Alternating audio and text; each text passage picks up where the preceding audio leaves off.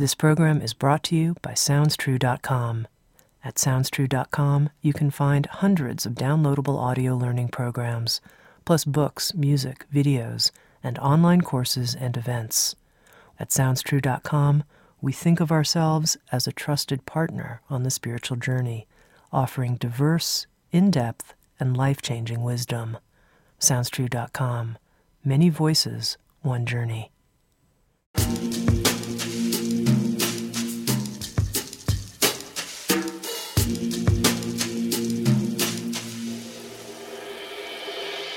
You're listening to Insights at the Edge. Today my guest is Chandresh Bhardwaj.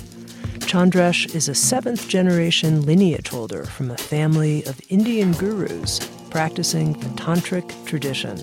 He is an internationally acclaimed speaker, having conducted talks in many countries, including Sweden, the Netherlands, France, Switzerland, Hong Kong, India, Belgium, Canada, and in the United States.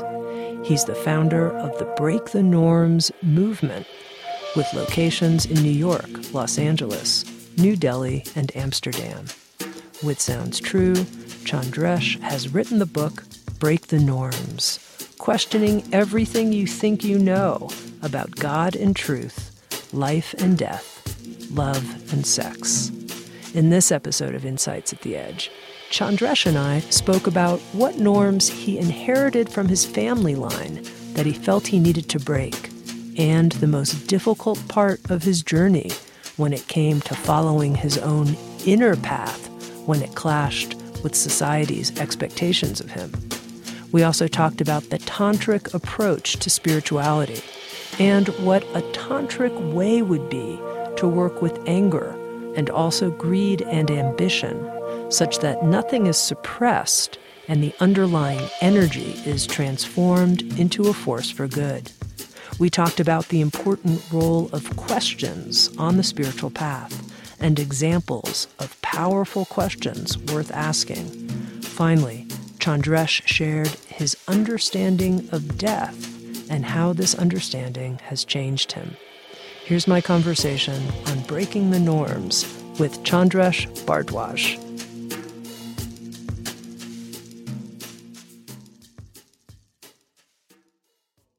Chandresh, I know that you come from a multi-generational family of traditional Indian gurus. And here at the beginning of our conversation, I'd love to know, what about coming from your family did you feel inspired you to quote-unquote break the norms? And what of your family tradition are you carrying forward? Are you bringing forward without breaking any norms? I think that's such a important and beautiful question. I feel what inspired me greatly, growing up in India. I was surrounded by not only my own family, which is spiritual, but also I've seen so many other spiritual masters. And what I witnessed in my father, in my grandfather, in my own family culture was the honest, authentic spirituality, the honest effort to serve people. And that was something, it really inspired me, it really moved me. And I've seen my father sacrificing a lot of other stuff just to serve people. And I remember when I told him, this is what I want to do, and I thought he would be very excited, very happy, and he would welcome me. But he told me, what you're doing right now, which is Wall Street, that's fun. It's going to give you name, fame, glamour, money, all that stuff, and which is fun. Go for it. But if you want to come into this spiritual path, you want to serve people, then you have to forget that you have your own life, because then you're serving people. You are a public servant. The guru, the teacher, is not above the people. They exist to serve the people. And he said, think twice, think 10 times, because once you get in, you have to be selfless. You have to serve them. You cannot be annoyed if people call you at 2 a.m. You cannot be, angry if they, keep telling you same story every single day. You have to just listen to them selflessly, and you got to serve them. That's one thing. It inspired me. It shifted my whole perspective toward this path. And that's something, Tami, I make a very honest and consistent effort to take forward. I do not want to break any norm there, and I want to take it forward exactly as it is. The honesty, the efforts, the consistency that they have in their work, that's what I hope to maintain. And the other question was, what's the norm that I have been trying to break, right? Yes. I feel I've seen that. My grandfather had a certain vision of spirituality. By the way, he was my grandpa's brother, but we always called him Grandpa, and he never got married. He remained, a monk all his life, and he's one of those. He's typical Indian gurus that people read about, in books.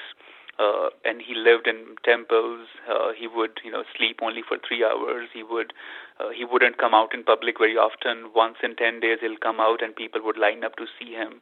But my father broke that norm. He got married. He had a family, and he took that work out in public, and he expanded the work to a lot of people in Indian community. And I broke that norm further, that I took that work to even more mainstream crowd. I have given lectures in U.S., Canada, Hong Kong, India, Amsterdam. So my approach, when I saw him and I saw my grandfather's works, I decided that I'm going to take this work even more global, and that's where I want to break the norm. And another thing I wanted to break was when people approach my father, they approach with a certain perspective that he's a spiritual guru. So do we have to wear a certain kind of clothes? Do we have to behave in a certain way? Do we have to stop eating something because he's a guru? Maybe we need to be qualified to be his student. I want to break that norm in a sense that I want to be a teacher of everyone. I want to be people's man. Mm-hmm. And I don't want to carry on that, the traditional Indian spirituality ahead. I want to, create a spiritual path that's for everyone. It's for homeless also. It's for the multimillionaire also. It's for someone who's vegan. It's also for someone who's not vegan. So I want the spiritual path for everyone, that everyone has something to take from it. And that's a norm I again try to consistently break, to not make myself so rigid that only a certain kind of people can come to me, but everybody should be able to come to me, and I want to be accessible to everyone. Now, you mentioned that you were working on Wall Street for a period of time and that your father talked to you about that. Are you sure this is a way that you want to be in life versus a life of service? Talk a little bit about your decision, first of all, to work on Wall Street and then your decision to leave. Right.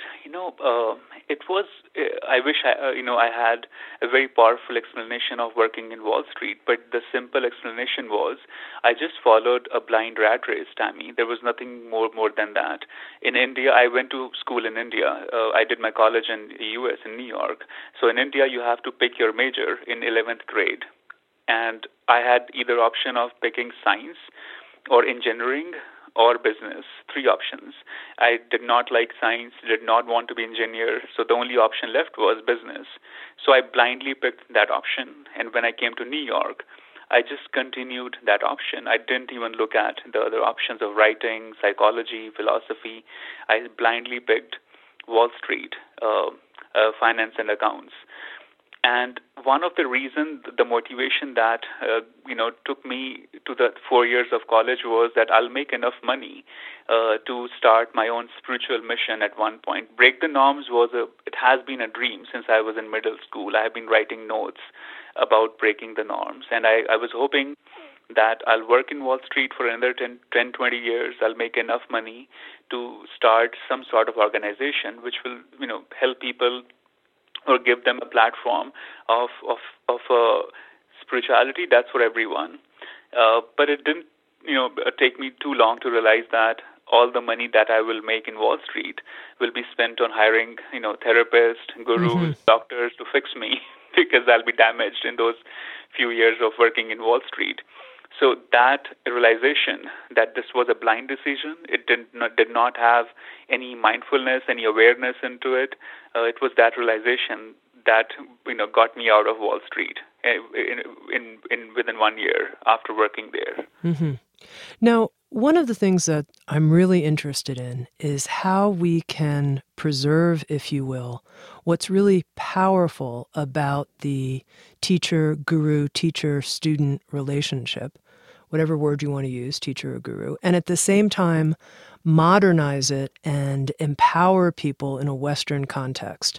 And I know you have a lot of your own thoughts about this. Your father was a guru, your father's uncle was a guru. You don't call yourself a guru, do you? I don't. I feel it's not for me to, label myself as guru, right? If people see me as guru, that's their vision, that's their perspective. I do not call myself a teacher or a guru. I don't label myself honestly with anything. I don't know what my label is. Mm-hmm.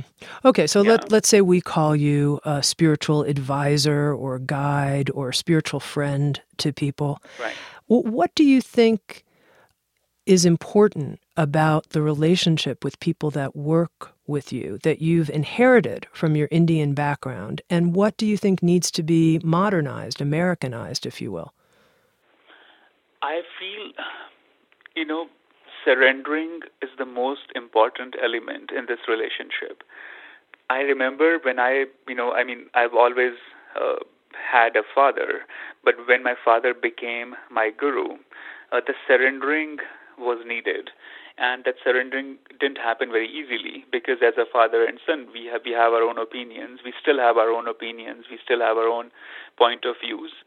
But when he became my teacher, when he accepted me as a student, it was a huge honor for me that he has accepted me as a student, and I realized all he wanted or still wants from me is surrendering of my ego, surrendering of my trust, and that trust and surrendering takes you a long way.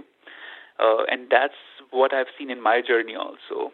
People who work with me, I feel if those who can surrender and trust me completely, I feel I'm able to give them a lot. And it's not for me to give them. I feel there's an energy that channels through me then, because I feel who am I to really guide them? Who am I to really heal them? There's a higher force, higher than me, higher than you, that talks through us, that guides through us. And I truly feel when they surrender, when they trust me completely, that higher force, that grand scheme of universe, it channels through me to guide them. So I do not take their trust for granted. I do not take their surrendering for granted. If you come across 100 people, there might be only one or two who can surrender to that level. Because I think I've seen that in Eastern culture, and it's huge problem in Western culture also, that surrendering comes with a lot of challenges for people. They are not able to surrender because they have been betrayed by their loved ones. They have been misused by their closest people in life, and that trust does not come easily. And I tell them, don't try too hard to trust me, to love me, to surrender to me. Just allow yourself to relax, and when you relax enough, hopefully that heart will open, and when the heart opens, then you'll just know. Mm-hmm. But, Chandresh, I don't think it's just that people have a hard time trusting because of how they've been hurt or betrayed in their family of origin. I think there have been so many stories of how spiritual teachers have betrayed trust in students in various ways through sexual scandals and power and money scandals that it seems very hard to say, you want me to surrender? How do I know I'm not surrendering to your power trip?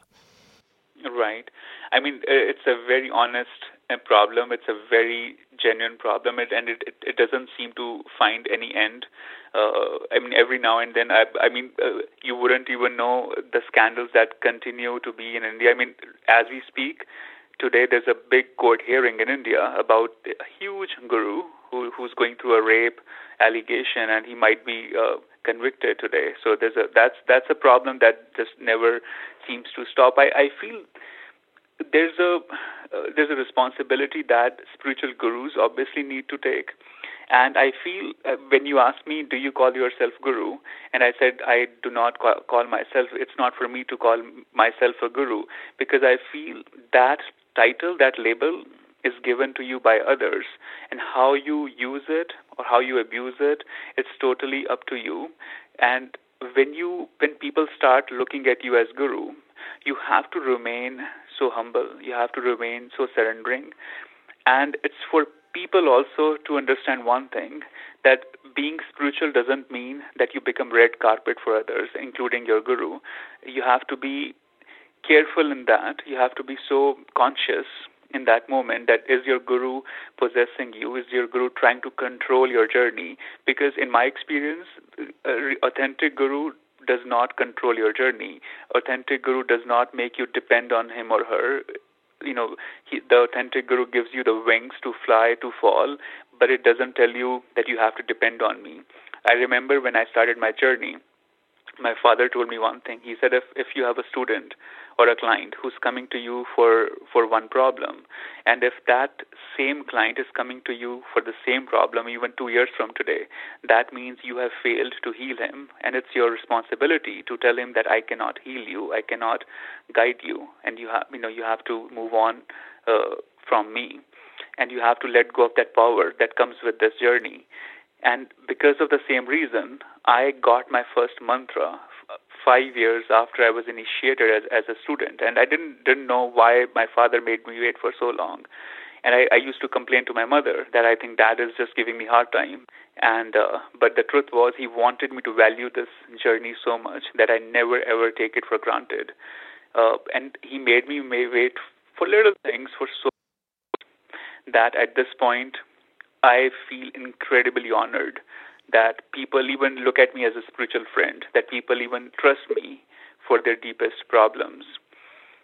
So I feel it's a mutual conscious call. It's a call from the guru that you have to honor this role given to you, and it's also for the students who come to the gurus, because sometimes students are in such a need for the guru. They are so spiritually depending on that shoulder that it makes them blind. Mm-hmm. There's a mantra that Buddha used to have. It's called Apo Diva Bhava, which means be your own light, which means take the guidance of gurus, but also nurture your own light. And the true guru will help you nurture your own light. In my experience, that's what my gurus have given me. They have given me the power to find my own path, and that's what I continue to give to my students. And if I come across a teacher or a guru, which I have, by the way, in my journey, I have come across gurus who have tried to control my journey, who have tried to make me depend on them, who have tried to bring fear in my journey, and it's a clear sign that they are trying to just abuse this relationship. When they try to bring fear, possessiveness, control, and when they tell you you're not good enough, you're not strong enough, and you need me, that's a clear sign that this is not the right guru. And I've written a whole chapter in the book, by the way, about gurus, because I just couldn't avoid it. It's such a relevant problem. Mm-hmm. Now, in your book, Break the Norms, you talk about questioning everything and seeing what's really right for you. And, I know in my own life, there are certain cultural norms that I've had to break, and some of them were pretty tough. And I'm curious to know, in your experience, when has the most been on the line for you in terms of breaking from social norms? When was there the greatest risk? Greatest risk. Or you perceived it to be so. When was it the hardest? When I'll tell you, I remember, there have been a couple of moments, but the norm of just sticking to a normal job and doing, that was the norm that my culture wanted me to follow. All my friends, they went to study, medical and engineering. My relatives, their kids, all of them were, going into very higher studies of medical science and engineering. And I remember when I chose this path, or when I would even talk about choosing this path, it would bring very angry reactions from everyone, not from my parents, but from every other person that I knew. And they would, completely attack me that you cannot be doing this. You have to have a good job. You cannot be damaging your parents' expectations. There were people, Tami, whom I considered my heroes, my idols in my life. I grew up watching them. I admired their success. They inspired me to be the person I'm today. And they were also the ones who would tell me, you are going into a wrong path. Writing doesn't bring you money. Spiritual work doesn't bring you money. How could you just spoil your life like this? You're not a bad student in school, so you get good grades, and you cannot be doing this. And it was a very harsh attack, and I faced a lot of that bashing. And there was only one person who stood by me, and that was my guru, my father. He continued to give me that hope, that courage, and he would tell me, "I warned you, it's not easy, Pat." So this is part of the package, and just breaking that norm of just being myself, that I don't have to live a life that others do not understand. I mean, I could live a life that others don't understand. This whole mantra was very difficult for me to process and live, because Indian culture is pretty strong when it comes to living up to your society's expectations, and I grew up in that culture, and being this spiritual teacher, and that too at the age I started when I was 22, and it wasn't the age that people were expecting me to do this. So that has been the greatest risk, that what if I fail in this? What if all of this is just an infatuation with spirituality?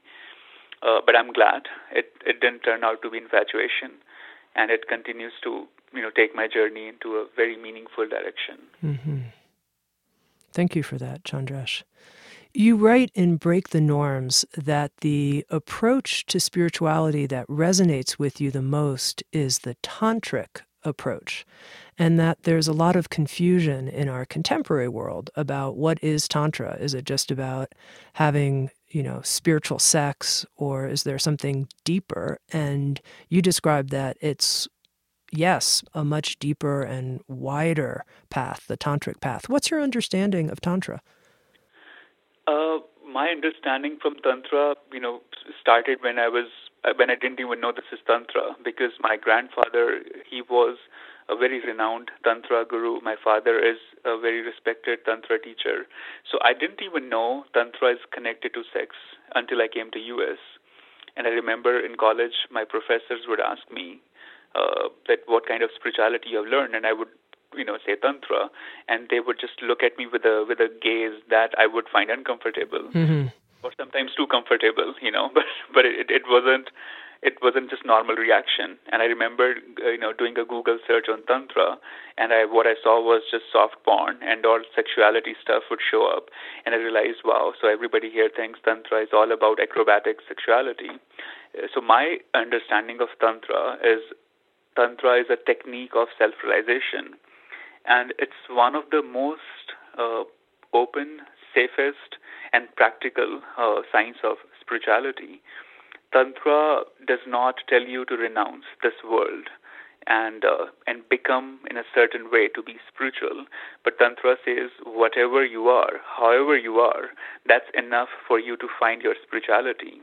We will work with your anger, greed, ego, desires. You don't have to suppress them. You don't have to kill them, and we will be able to transform whatever you have into higher consciousness. And for me, that was very powerful, that I do not have to suppress myself. I do not have to be spiritual or be spiritual in a way that others want me to. I could be whoever I am, and still there's a way to find my spiritual truth. And I also feel this has a lot to do with the family genes, the DNA. Our whole 7 generations have been into Tantra. So it was such a natural attraction and love toward Tantra. And the more I started learning, and the more I started understanding that Tantra is such an important need for today's spirituality, where people constantly feel that in order to be spiritual, I have to behave in a certain way. I have to eat a certain kind of food, or have to meditate in a certain way. But Tantra is such a flexible, art of spirituality. It simply accepts you as you are, and then it says, add meditation with whatever you are doing, and that's how we can take you from here to the higher consciousness. and sex is just a 5% part of it, not more than that.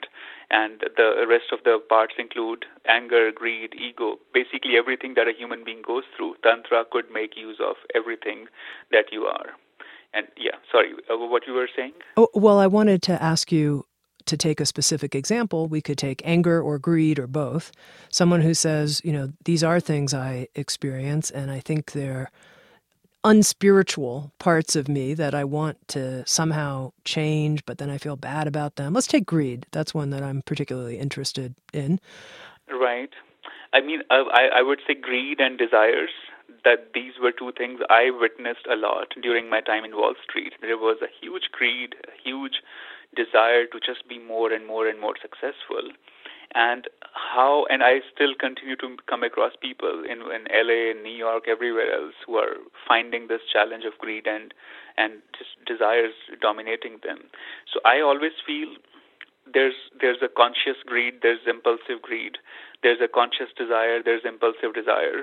So Tantra helps your impulsive desires and impulsive greed into a more conscious and more conscious desire. For example, I could be having greed 10 years ago to be an author, to be successful, to be ambitious, and probably there was this ambitiousness that took me into Wall Street also, that I want to be popular, I want to be I want to have the name and fame. But when I got into meditation, that same impulsive greed, which was arising from society, ego, conditioned patterns, the same greed started, transferring itself into a more conscious greed, into a more less aggressive or almost no aggressive greed, and it had elements of love and contribution to the society. And there was a greed in me to offer something to the world, which inspired me to create Break the Norms, which inspired me to write the book Break the Norms. And there's still greed in me to serve more and more people, to take my work to far and wide. And I meditate on it consistently, that my greed should be able to bring more healing to people. And if I write 10 more books, 20 more books, or even one more book, it has to come out of that conscious greed of serving people. Does it make sense? It does. It's a beautiful example. I wonder if you'd also take us through the same process of moving to consciousness with something like anger.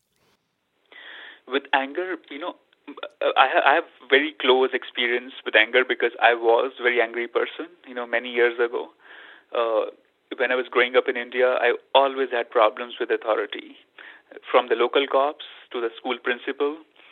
I have had problems with everyone. I never had problem with the children of my age because I thought they're not worth fighting. I want to pick bigger fights. So I would pick fights with the cops, the principal, the teachers. And anger was something I almost felt, proud that I'm angry, and I'm proud of it because somehow it would make me feel powerful. And something started happening when I got into Tantra, when I got into meditation. I started getting more angry toward the way society was functioning, toward the way society was objectifying women, toward the way society would exploit the weaker, and toward the way we have been dividing the whole world into religion and creating conflicts between among the people, the taboos of relationships, death, sex, ego. I started getting angry toward all of these things, and it was the anger that inspired me to do what I'm doing today. People ask me, what inspired you to create, Break the Norms? What inspired you to become this teacher? Was it, compassion? Was it a certain enlightened moment overnight? But the truth is, I was just very angry with the way things were working. And my anger, it transformed into something higher. It transformed into something higher consciousness. And that made me the person I am today. And even now, the articles I write, the next book I'm working on, the Instagram post I like, 8 out of those 10 posts are inspired from my anger toward the way things are happening, towards the way gurus are exploiting the world, toward the way people are seeing their life in such a tiny, lens. And it makes me angry that this This is not normal, and why we are not correcting it. I mean, when I got into LA, people still ask me why someone like you is living in Hollywood. You should be in a nice, mountain area where there's no one, and you could be just in your peace. And I tell them, LA made me angry when I first came there. I saw the billboards, the posters of the women there, and they are literally being sold in the name of strip clubs and tons of other crazy stuff happening there, and no one is doing anything about it. It just seems so normal. And I was angry, and I decided that, what, I'm going to stay here, and I hope one day I can just, shut the business of all of these strip clubs, because I feel this is taking the sexual energy to its lowest level, and it's not supposed to be that way. It's objectifying women in the most ugly and cruel way, and that still makes me angry. But and that's my effort. I mean, I feel what I'm doing today, hopefully one day it will add up enough that it will give me a voice to shut down all of these conditionings, these brutal things happening out there. So I'm still an angry person, but my anger has gone into a different, consciousness now, and it inspires me every single day to fuel my mission. Yeah. Oh, I'm so glad I asked you about that. And what I understand from what you're saying, and correct me if I'm wrong, is that a tantric approach to working with either anger or greed or anything we're experiencing would be to find the energy in it and how that energy could be liberated for something good, for something positive for others. Absolutely. And as you start to meditate, there are ways that this energy will transform into something more meaningful. You don't have to try for it. You cannot try for it, honestly. But as you meditate, it just starts to happen effortlessly. I feel it's maybe sort of a spiritual law that the universe starts to nurture you, it starts to guide you when it sees that you are working toward your anger. You need that love, you need that support, so you start getting that support. Interesting. I'd like you to even take me into that a little bit more, how you would meditate with your anger and how that transformation process felt inside you, how you tracked it inside you. I'll give you, again, my example. Sure. When I still get angry, or when I used to be angry before, so this was, by the way, a very childhood routine of me. My first experience of anger was that, I wanted something from toy store, and mom, dad wouldn't, buy me that stuff. So what I would do, I would lock myself in the family meditation room, and I would start meditating, because I had seen the gurus, the masters in real life and in TV and in Indian movies that the gurus just meditate when they're angry, and they just channel their anger into some cosmic meditative vibe. And I didn't know anything about it as a kid, but it just looked very fascinating. So I started meditating every time I'm angry, and I would lock myself, Tami, for hours. My grandma she would get panicked, she would knock the room, and she would request me to come out. We will buy you the toy. Please stop meditating. And I thought, this is what you do when you're angry. You just close your eyes and you start taking deep breaths. And that innocent, unconscious act, it prepared me for the higher amounts of anger that were coming my way. And as I grew, a teenager and post-teenage in my early 20s, every time I'm angry, I look at my anger as a symptom, that anger is not the problem. The problem is why I'm angry. What is the root of this anger? So I have to first diagnose the root of my anger. Why? Once the why is answered, then I would just meditate. And where do I feel this anger? Is it on my heart? Is it in my head? Is it in my entire body? Is it in my lower chakras? Where exactly is this fear, this anger coming from? And then I just start taking deep breaths. And I could use a mantra. If one has a mantra, they could use a mantra.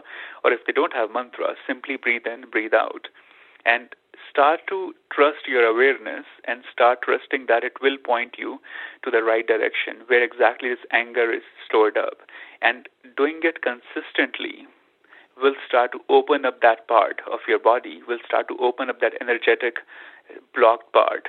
And things will start to heal and melt, and they will start to transform into something meaningful. It's a daily practice, but with the right guidance, with the right discipline, you would transform your anger into something higher. And trust me, Tami, this anger is such a deep part of our conditioning. It does take a while to rewire that conditioning, to break that conditioning, but it's worth it, totally.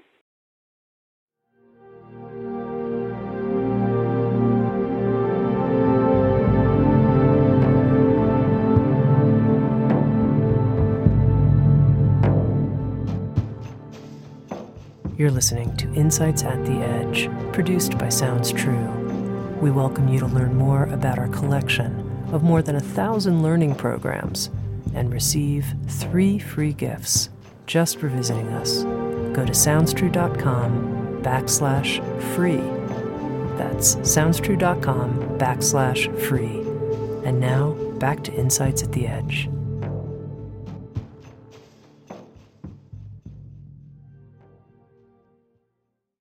Now, you mentioned the possibility, in addition to people working with meditation and breathing, people could work with a mantra.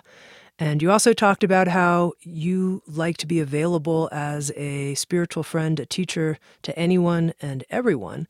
And I'm wondering, is there a mantra that you can offer to people, for anyone who's listening, if they want to experiment working with a mantra?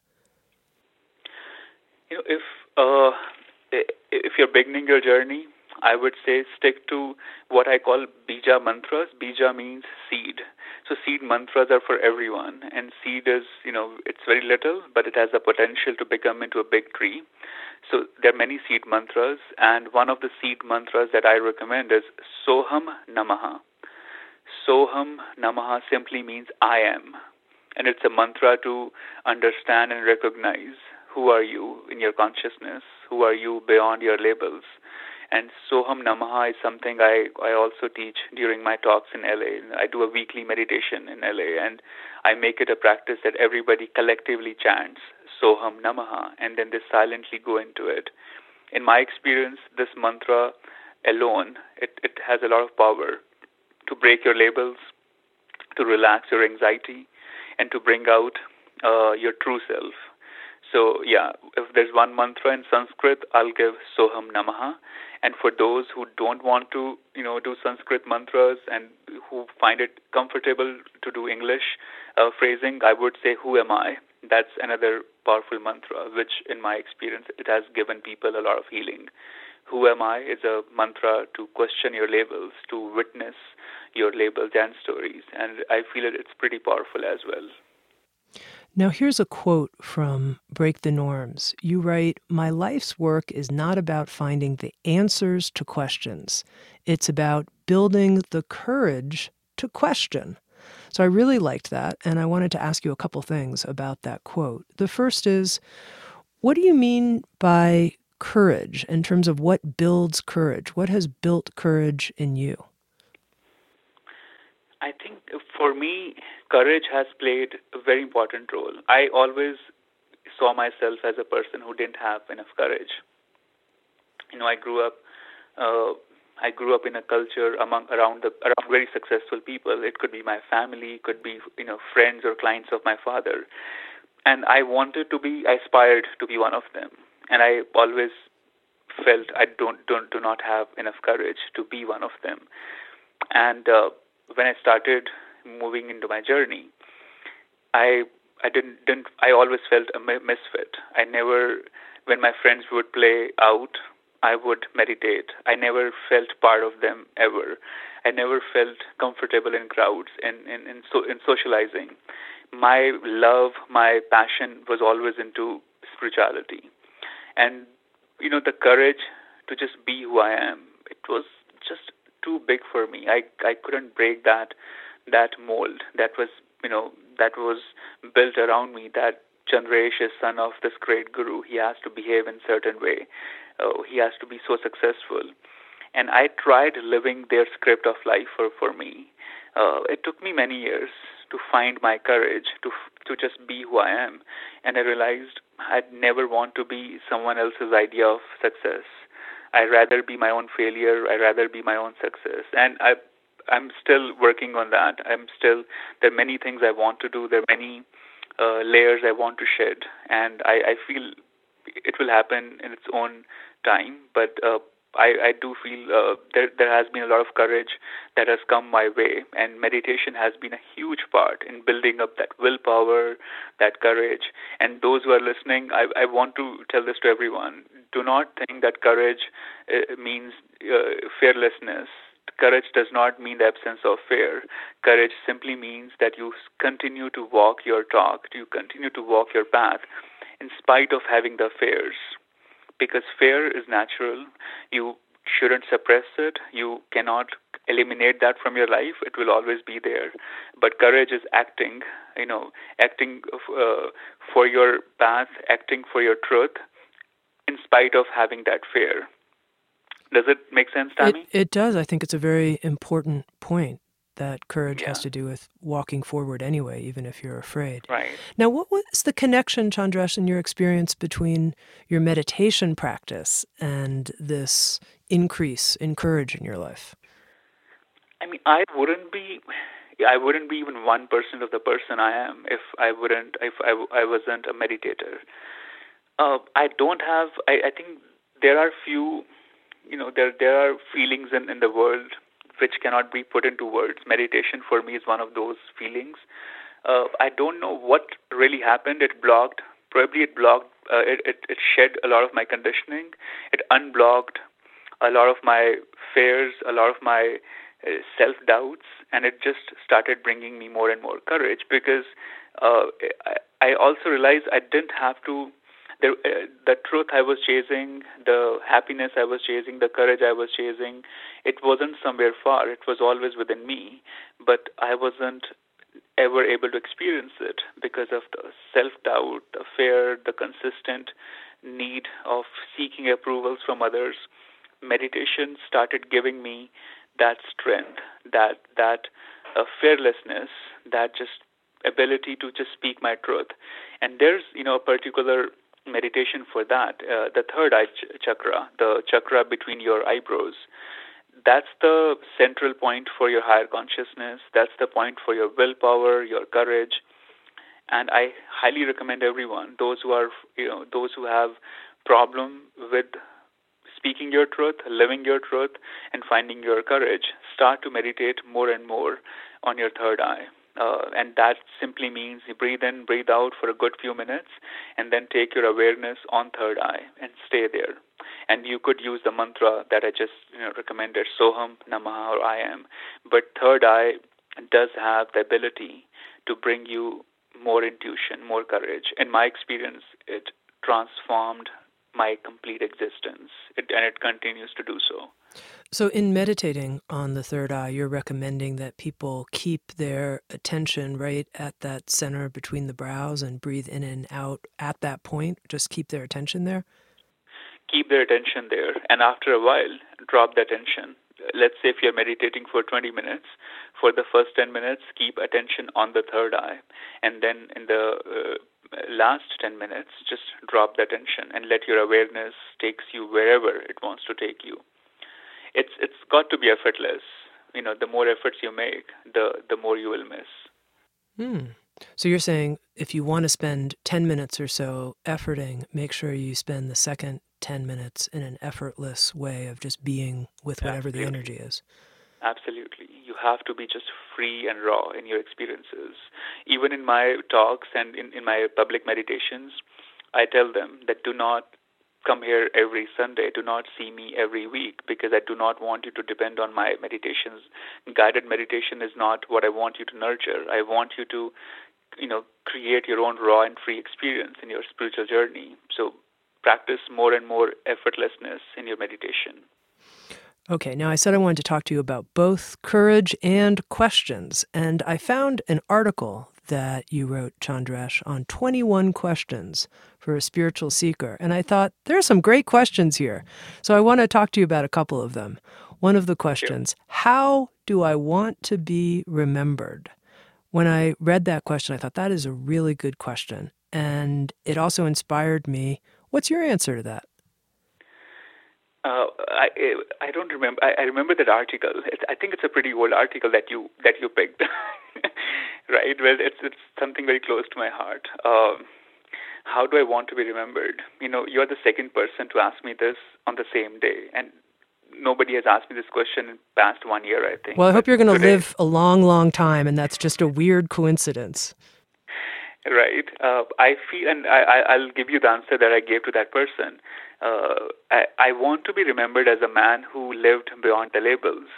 I do not want to be remembered as someone who lived his labels, but someone who broke the labels, who broke the norms, and who had the courage to go beyond the labels of society. Labels limit me. That's what I've realized in the last 5 to 7 years since I've started this journey as a professional, I would say. So I don't want to be limited in my labels. I want to be remembered as a man of no labels. And then another question that you recommended for spiritual seekers: what is my deepest fear? Well, you're really hitting. These are your questions, Chandresh. You're the one who wrote the article. You asked them. I'm just putting them back at you. I also thought that was very interesting. Right. My deepest fear. Let's see. Deepest fear is that I hope I always remain honest and disciplined in this path.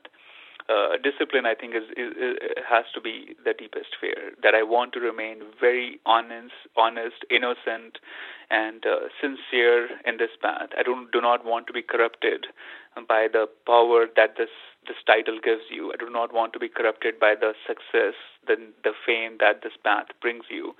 So, and I've seen many amazing teachers around me who eventually got corrupted, and they started finding their attraction toward the name, fame, success, and they lost that first innocent seed that started this journey for them. And I've just started my journey, and I often feel, I hope I always remain this innocent, this hardworking, sincere spiritual seeker in my path. I want to maintain that love affair I have with this path. I do not want to make it into a dead-end relationship. It has to remain that consistently evolving affair. I think that's what I would aspire to. Yeah. Mm-hmm. Well, when I asked that question of myself, I didn't think about it too long. I just went with my first gut response, and I got dying. Dying is my greatest fear. And whether I think that's a quote-unquote spiritual answer or not, it's what occurred to me when I looked at the question. And then I also realized in preparing for this conversation that in your book, Break the Norms, you have a chapter called What About Death? And I thought, well, this is a good time for me to talk to Chandresh about death. You write, the key to acceptance is to understand what death actually is. So let's talk about that. Help me understand what death actually is.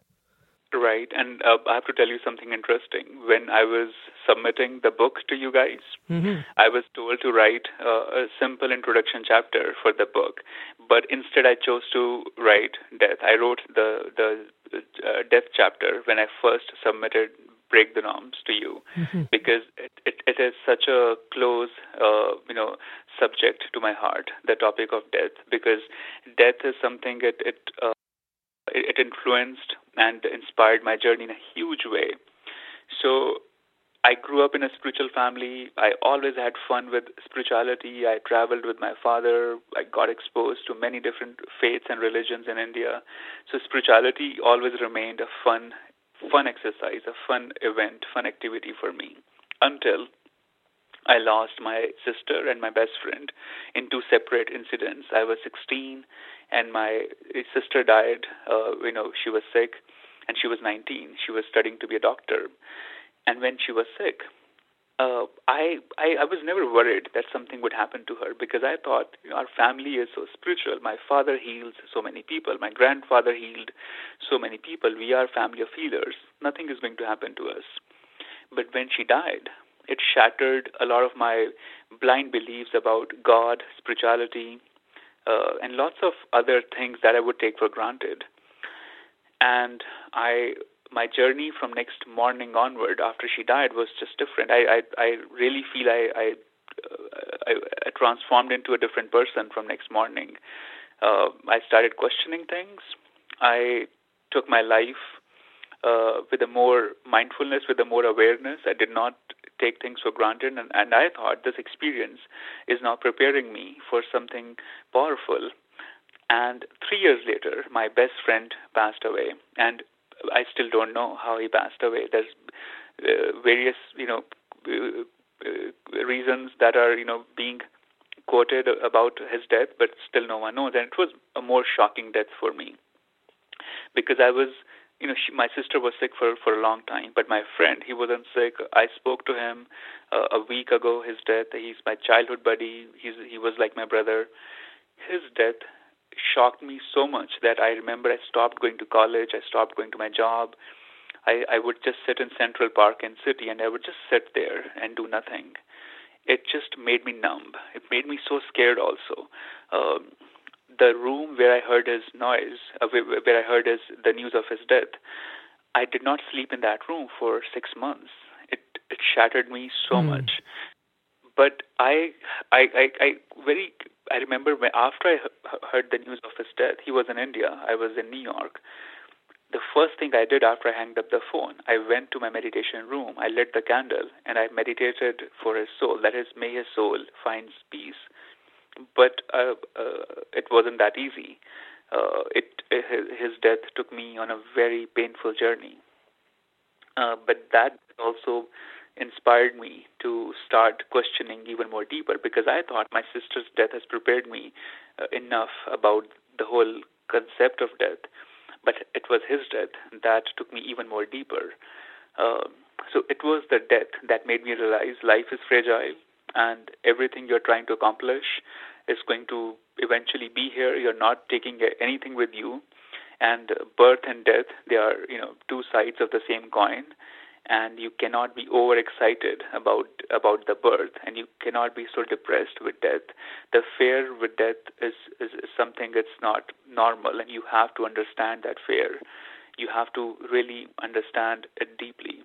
And in order to live your life fully, you have to understand death fully. It was these two deaths that took my spiritual journey on a different plane. I literally feel from first floor I jumped to 10th floor immediately after these two deaths, because I wanted to seek higher. I wanted to experience the higher consciousness, that what the hell is going on. These young people could die, and they could die in a family that heals others. So it was that realization after seeing death so closely that all of this I'm chasing, the Wall Street, the name, fame, the ambition, it's useless, it's irrelevant. It can go away any moment. And I need to make the most of my time here. And I think that just inspired me to serve others, to leave Wall Street, to break the norms of my own life and help others also to break the norms. So I'm constantly fascinated, and I find the whole journey of death very interesting. It still keeps me curious. It doesn't make me that scary anymore, but I'm still curious to experience my own death, the death of others around me, and I want to prepare myself that when my time comes, I hope I'm aware enough to not be afraid and to accept it fully. And to accept it fully, I have to accept this moment, this life fully as well. Yeah. From your investigation into death, what do you think helped relieve the fear part? I used to find it scary that people die, and what I've realized is it's natural. The death and birth, they are same doors of one room. From one door you enter, and from the other door you leave, and it's natural. That's one word that I've learned. It's just plain natural phenomenon, and our fear of it comes because we haven't been able to understand it deeply. The society creates such a fear and sadness around death, and it creates a very painful vibration around death. But in reality, the death, it celebrates one's life. It celebrates the conclusion of your life, so it has to be celebrated. But how many of us live our life in a celebrative way? We don't do that. So that's why our death is not celebrated, because our life has never been celebrated. So in order to celebrate death, I think we got to celebrate our life every day in every way possible, because then, when the death will come, you will look at it as a welcoming change, and it's not going to look as a depressive event. Does it make sense? It does, Chandresh. Thank you.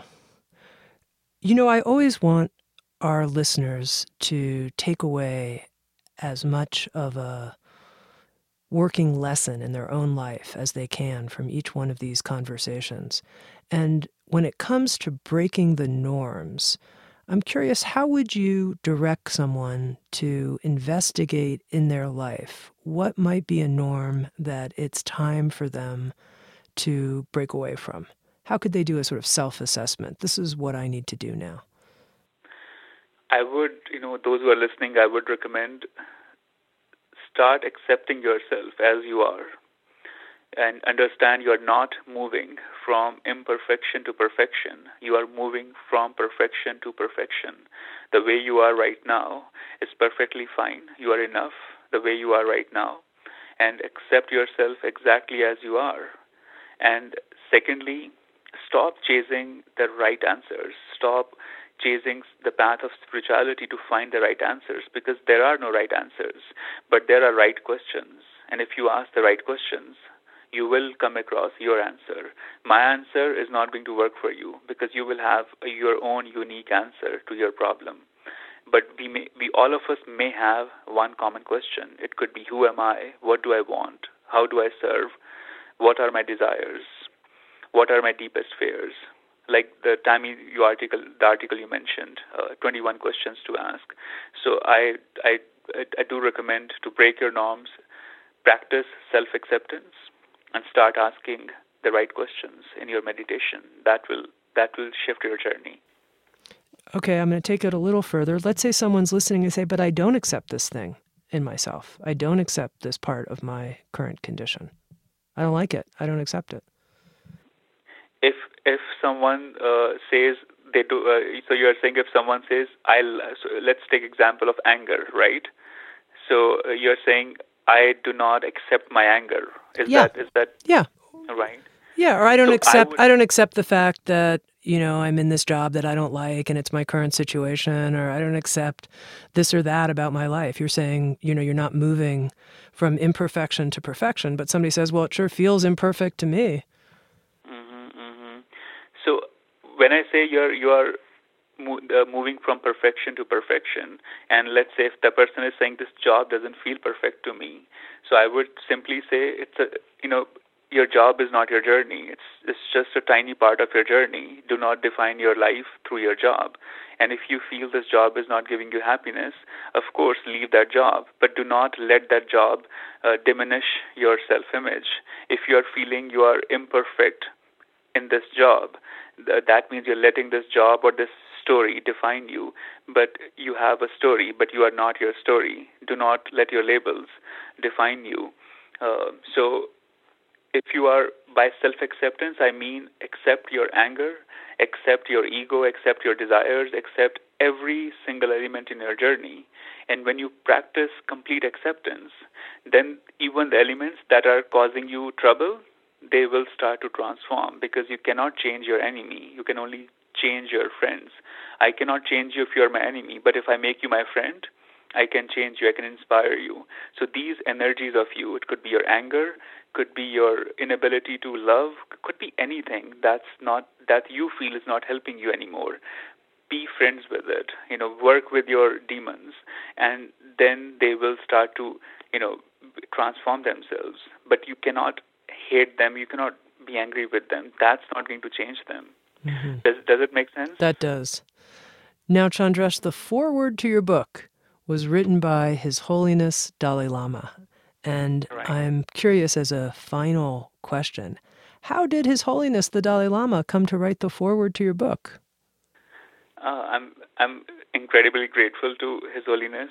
Obviously, I remember when I was working with Jennifer, the editor from Sounds True, she told me, she said, Chandresh, now this is the time you make your dream list for, the people you want in your book, the people that you want to write forward or to write anything else. And I had this, list of people in my mind, but when she said dream list, I remember I spoke to my father and I said, she mentioned dream list, and he said, who's in your dream list? I said, Dalai Lama, he's in my dream list. And he said, Chandresh, you're writing your first book.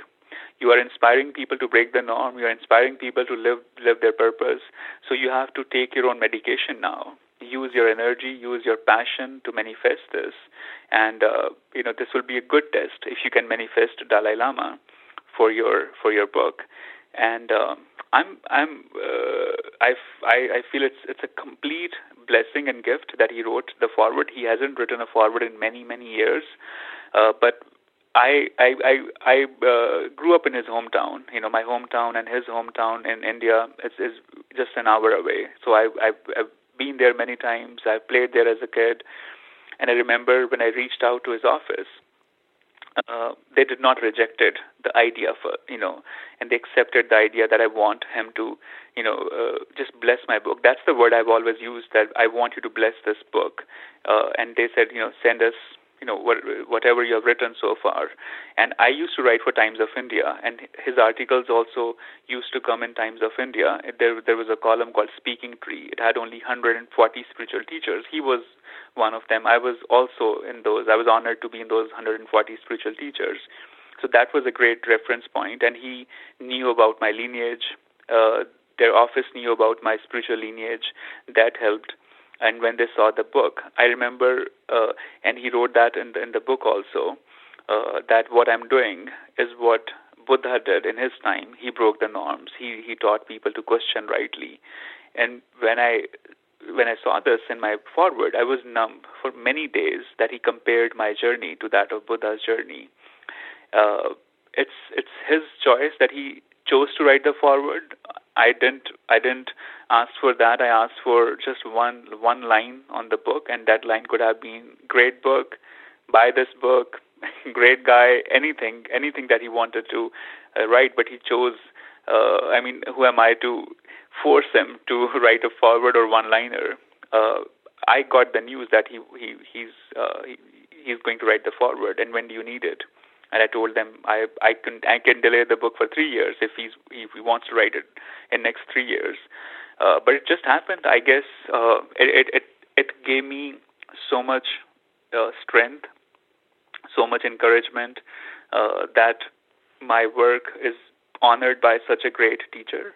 And this is the reason I'm taking my time to write the next book, because I do not want to just start the next book, because I again would want blessings of Dalai Lama and other teachers in the second book, and I want to be as honest, as passionate as I was in the first book. And I feel it, the honesty, the passion for Break the Norms, that's what attracted and got me blessings of Dalai Lama.